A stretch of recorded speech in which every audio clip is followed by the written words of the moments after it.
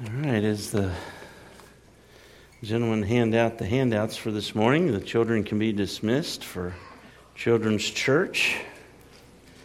Glad you can be with us this morning here at Faith Baptist Church. We've begun a series in the book of Genesis, and we are at chapter 2 this morning. Genesis chapter 2. We'll be starting in verse 4.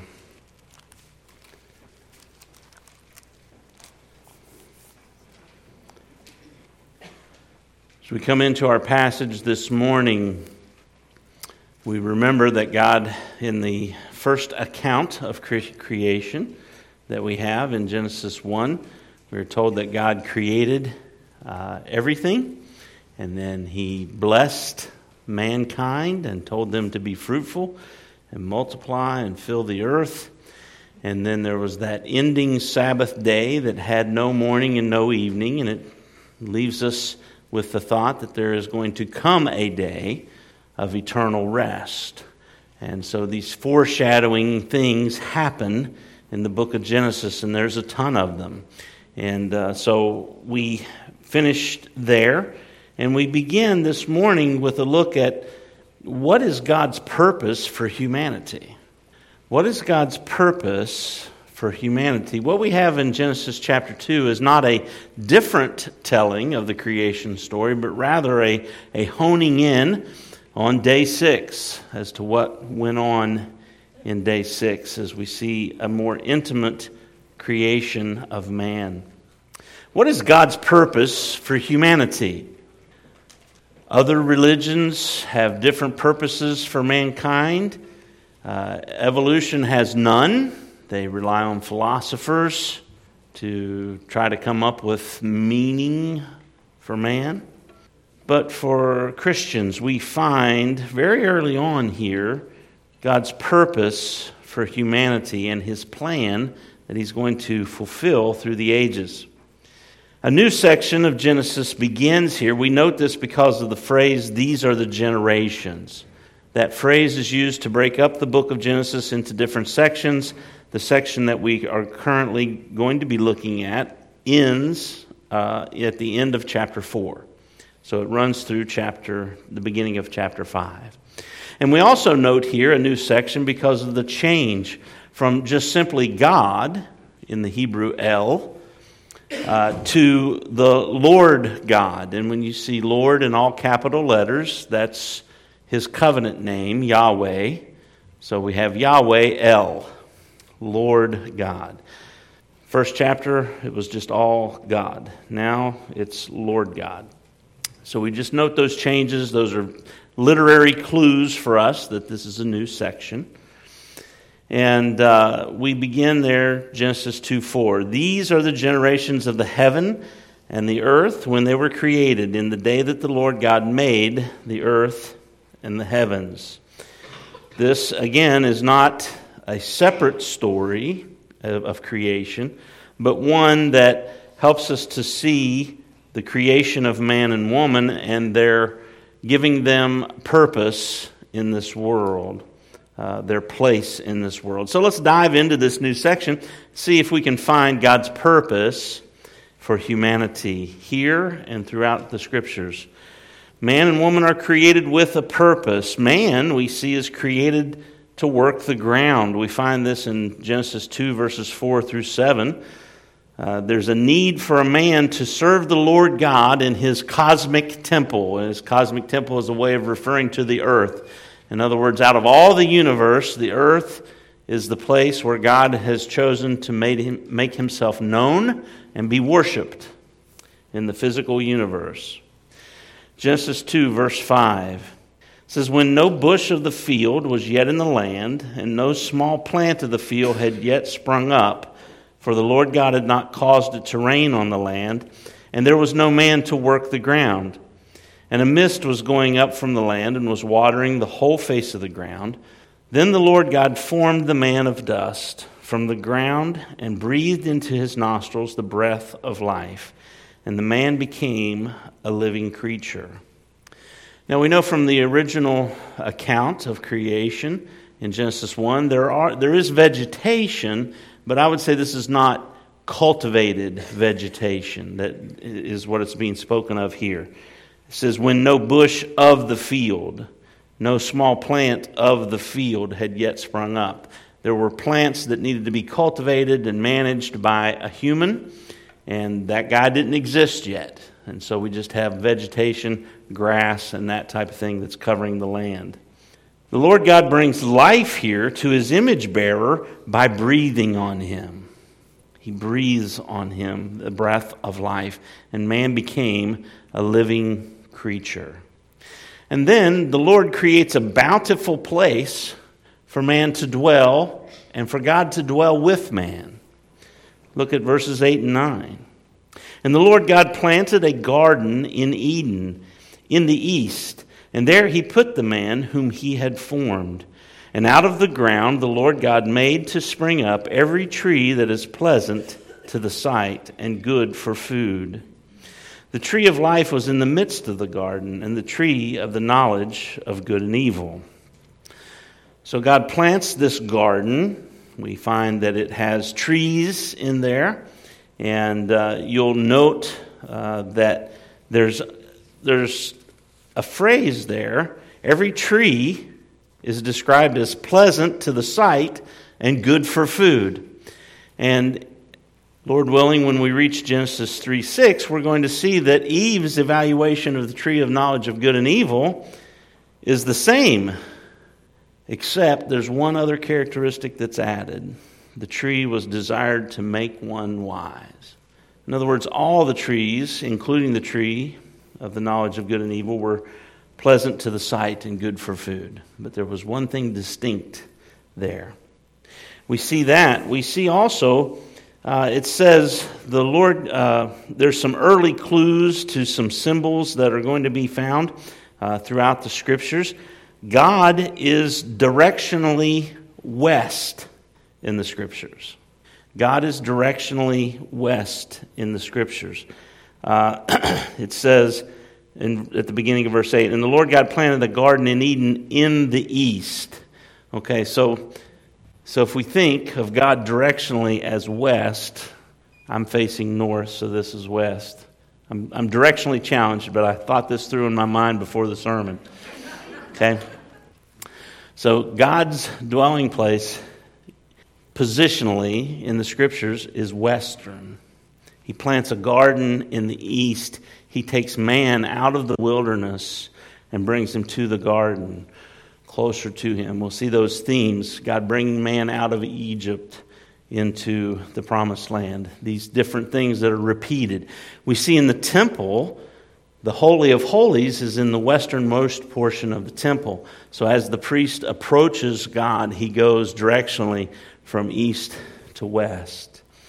So moving westward, typically moving closer to God, eastward, that's a bad thing in the Scriptures. We're going to find that Adam and Eve are kicked out east of the garden.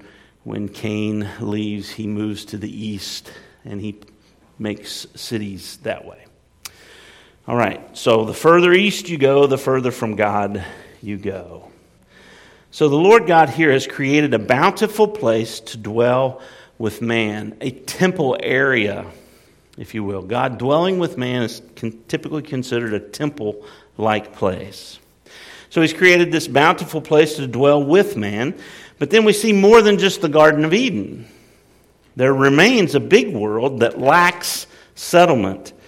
Look at verse 10. A river flowed out of Eden to water the garden, and there it divided and became 4 rivers. The name of the first is Pishon. It is the one that flowed around the whole land of Havilah, where there is gold. And the gold of that land is good. Bdellium and onyx stone are there. The name of the second river is the Gihon. It is the one that flowed around the whole land of Cush. And the name of the third river is the Tigris, which flows east of Assyria. And the fourth river is the Euphrates.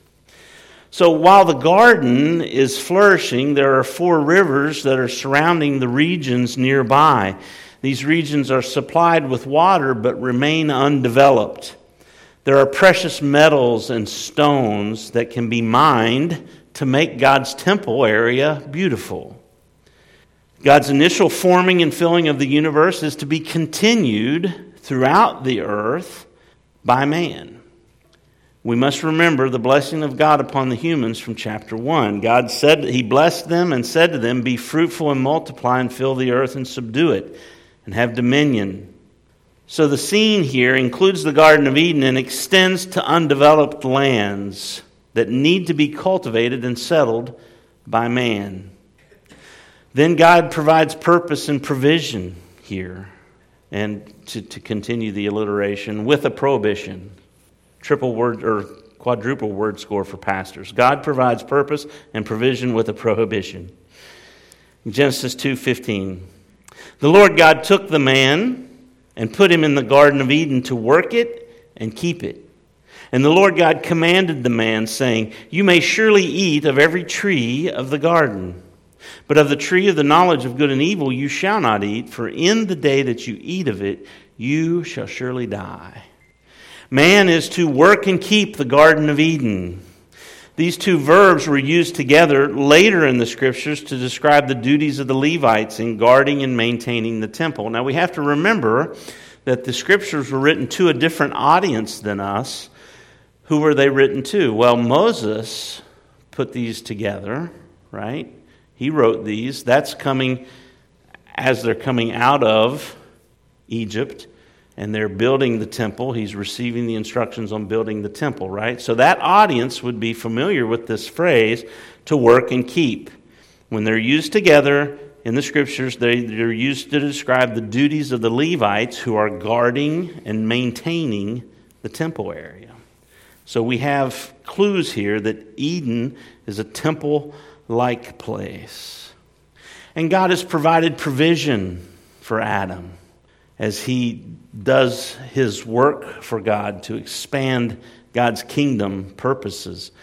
We find this also as Jesus promised us in Matthew 6:33, "Seek first the kingdom of God and His righteousness, and all these things will be added to you." Food and clothing He's spoken of.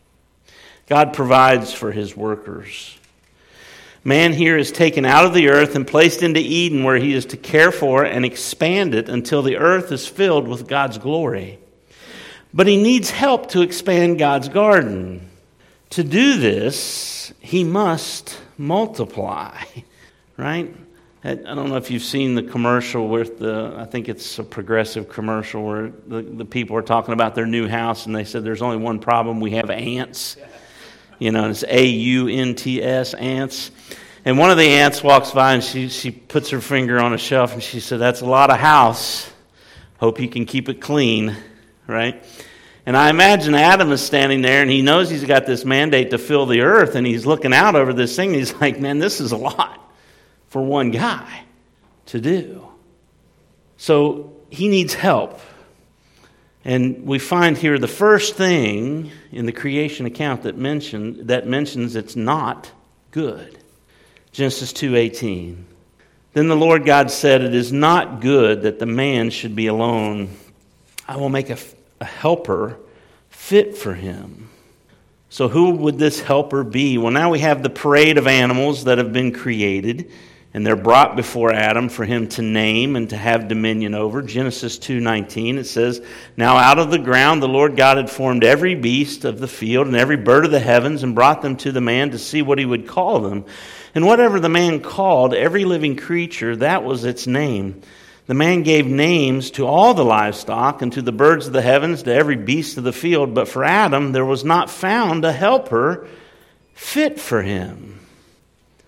Imagine as the animals are coming to Adam, he's starting to realize something, right? He says, "Okay, that's Mr. and Mrs. Bird, and that's Mr. and Mrs. Bee, and that's Mr. and Mrs. Rabbit. I'm Mr. Adam. Where's my Mrs.?" Right? So there's no one that's a helper fit for him, to help him multiply upon the earth. So in Genesis 2:21, we see a procedure performed on Adam. The first surgery is done. So the Lord God caused a deep sleep to fall upon the man. And while he slept, took one of his ribs and closed up its place with flesh. And the rib that the Lord God had taken from the man, he made into a woman and brought her to the man. And then the man said, finally, right?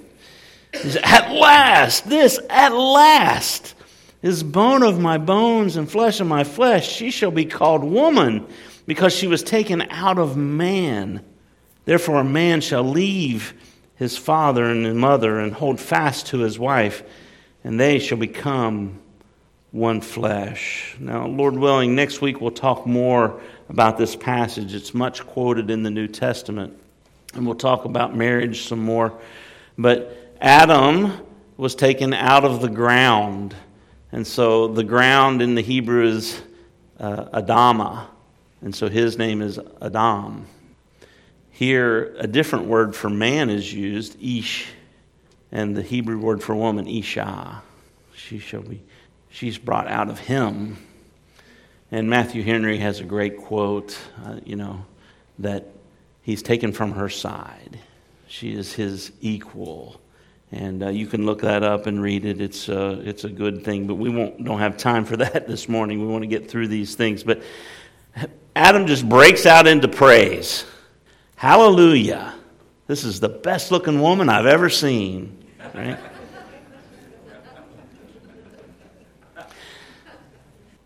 But notice verse 25. The man and his wife were both naked and were not ashamed. Sin had not entered the world. There was no need for shame. They're at peace with one another in this new creation. They trust one another. There was no fear of being taken advantage of by the other. No fear of being abused. There is peace. So the Lord God's kingdom plan is to fill and form His creation through His Son and His Son's bride. Okay, the Lord God's kingdom plan is to fill and form His creation through His Son and His Son's bride. Now, Adam and Eve, and they're not called Adam and Eve here, but they will be in the next chapter. Adam and Eve's failure to fulfill God's purpose for them did not change God's plan. I want us to note a few major points regarding God's kingdom plan in this story, because God knows the end from the beginning. And He's got a plan here, and He's going to see it fulfilled. But He is foreshadowing things. Now, what do we mean by foreshadowing? Well, these are shadows of things that are going to happen in the future. And they're pointing to Jesus Christ and God's plan for the future. So when you follow a shadow, you find the substance. If you follow my shadow, you would find this substance. Okay? And we're told in the New Testament that all the shadows of the Old Testament find their resolution or their substance in Christ. So some things for us to note about God's kingdom plan in this story. The Lord God brings life to His image bearers by breathing on them. Number one. The Lord God provides a temple-like base of operations where He meets with His image bearers. Outside this base is a world that needs to come under God's dominion. In order to bring that world under God's reign, God's Son needs a bride to fill His new creation with image bearers. And the Son and His bride will live unashamed in the new creation. So God's kingdom plan ultimately finds fulfillment in and will be accomplished by Christ and His bride. You see, God's kingdom plan is to fill the new creation through Jesus and the church. I want you to know this morning, Christian, as a new creation in Christ, you have been placed into the church to care for and expand it across the world until Christ returns and brings about the new heavens and the new earth. Okay? I want you to read that again. I want you to know, as a new creation in Christ, you've been placed into the church to care for and expand it across the world until Christ brings about the new heavens and the new earth. Let's look now at how disciples of Jesus are created with a purpose. Look to John chapter 20, verse 21. This is after the resurrection. Jesus appears to his disciples. And this is John's summation story of the Great Commission. And he couches it in creation language. And if you go back to the beginning of the book of John, in the beginning was the Word, and the Word was with God. I mean, all this Genesis language. And then the very first miracle that Jesus does, where does he do it? At a wedding, right? At a wedding. And there's a bridegroom who hasn't fulfilled his duty. There's a lack of wine, and he provides. And it moves through, okay? It moves through. But he appears to them. John 20, verse 21. Jesus said to them again, "Peace be with you. As the Father has sent me, even so I am sending you into the world." Okay? Verse 22. And when he had said this, he breathed on them and said to them, "Receive the Holy Spirit. If you forgive the sins of any, they are forgiven them. If you withhold forgiveness from any, it is withheld." And this is where church membership comes in. You believe in Christ. God saves you. But there's a church that should come along and affirm your confession of faith, right? Were you really saved? We would confirm that. Okay? Jesus' disciples here are empowered by the Holy Spirit to be his image bearers in this world, to share his gospel, as we've been covering in Sunday school. So Jesus brings life and purpose to his image bearers, and then God provides a temple base of operation where he meets with his image bearers. The gathered church is God's temple base of operation where he meets with his image bearers.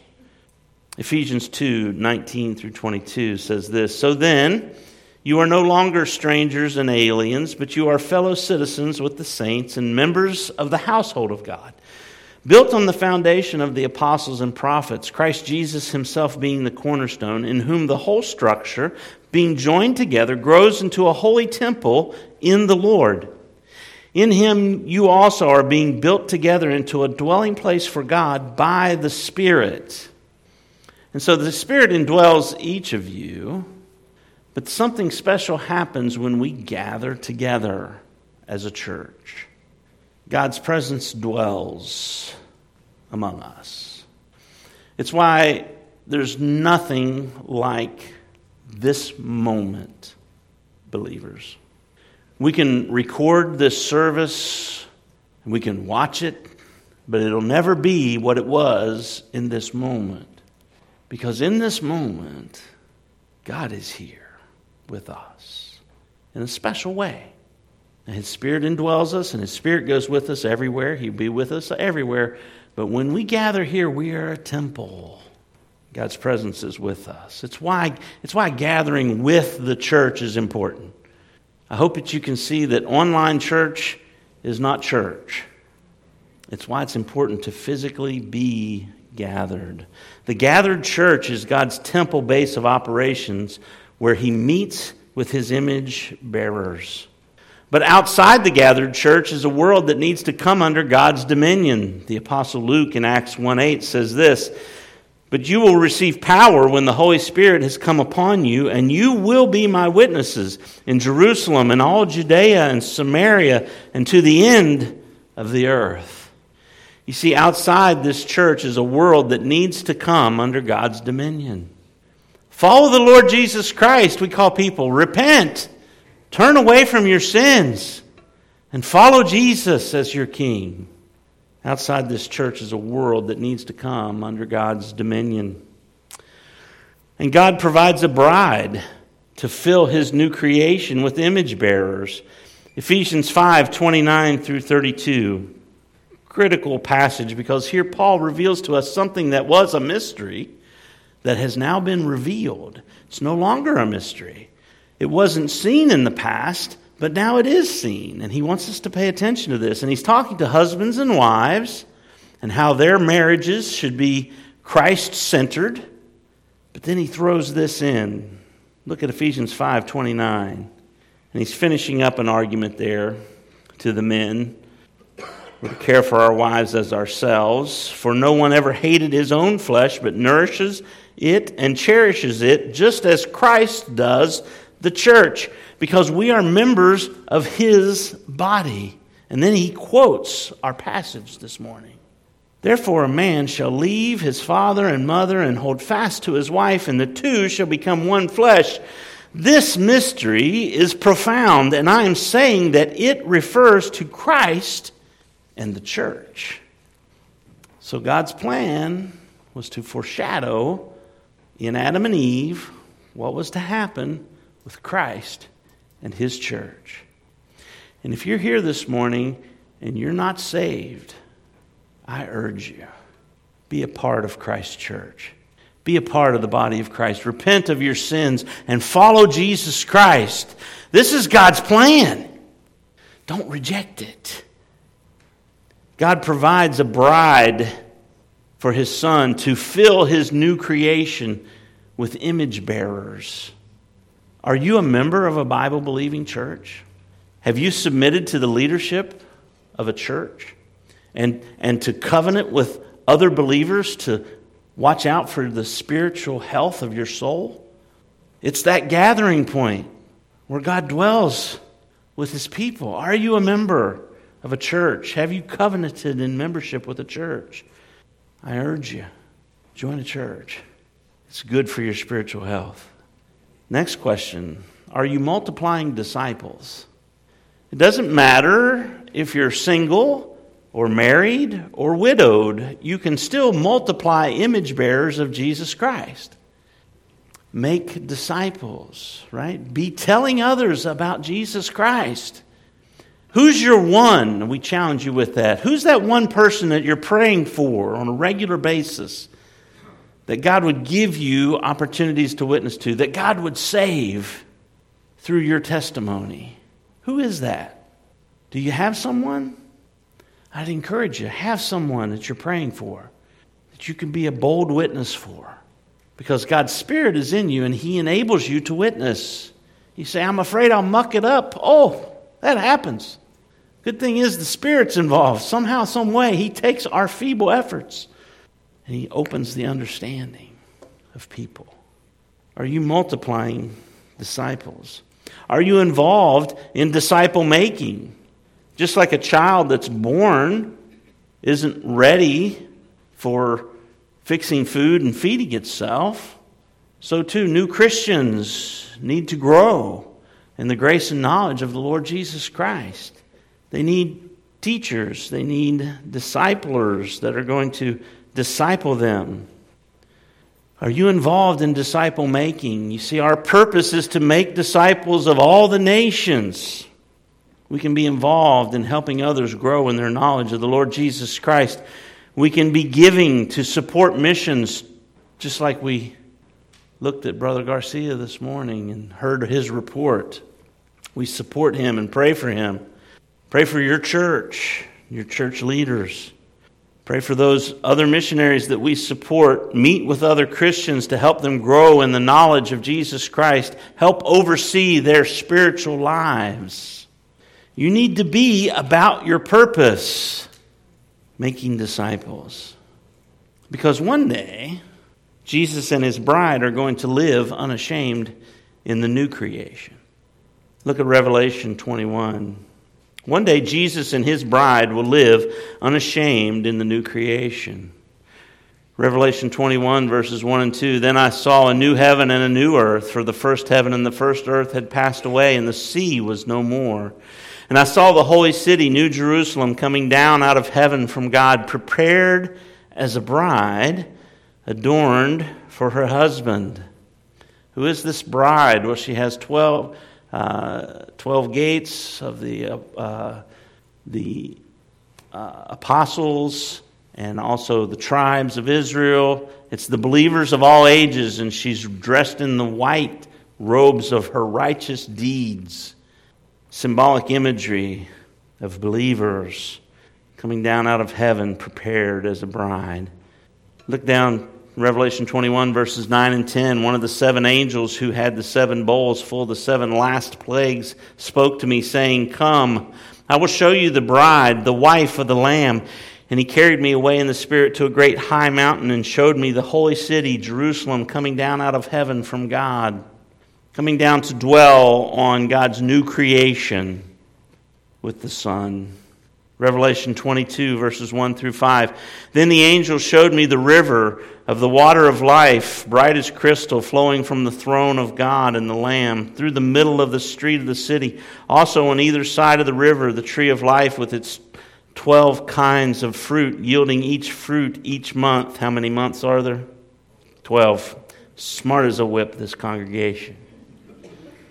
The leaves of the tree were for the healing of the nations. No longer will there be anything accursed, but the throne of God and the Lamb will be in it, and His servants will worship Him. They will see His face, and His name will be on their foreheads, and night will be no more, no sea, no darkness, the undoing of the chaos. They will need no light or lamp or sun, for the Lord God will be their light, and they will reign forever and ever. You see, one day Jesus and His bride will live unashamed in the new creation. Jonathan Gibson said this. I heard it in a podcast episode that I was listening to. I believe it's in the newsletter this week, so you can listen to it too. But he made this observation about marriage in the book of Revelation. He says, in Genesis 1 and 2, we find God's kingdom in a new creation under His Son and bride, awaiting the Sabbath rest. And in Revelation 21 and 22, we find God's kingdom in a new creation under His Son, with a capital S, and bride, enjoying a Sabbath rest. One day it's going to come to completion, folks.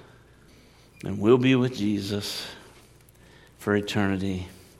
And we will have no reason to be ashamed, because Jesus paid it all. Adam and Eve were created and placed into Eden to care for and expand it until the whole earth was filled with the Lord God's image bearers.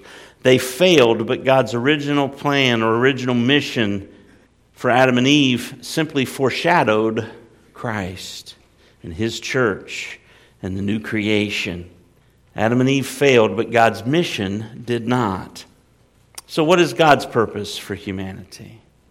God's kingdom purpose for humanity is to fill the new creation through Jesus and the church.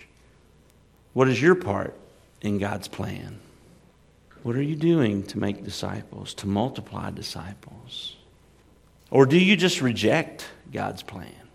You're not going to come under His reign and His rule. I urge you this morning, fulfill your purpose by participating in God's plan. As a new creation in Christ, you have been placed into the church to care for and expand it across the world until Christ brings about the new heavens and the new earth. Are you fulfilling your purpose in Christ? Let's pray. Father, I thank You for Your word. I pray, Father, that You will open our eyes this morning. Help us to understand why You have created us and what Your kingdom plan is for this earth. I pray that Your people would be about Your business in making disciples and multiplying Your image bearers throughout this world. And we look forward to King Jesus returning and living at peace with Him in that eternal Sabbath rest. But until that day, Lord, may we be about Your work. We ask it in Jesus' name. Amen.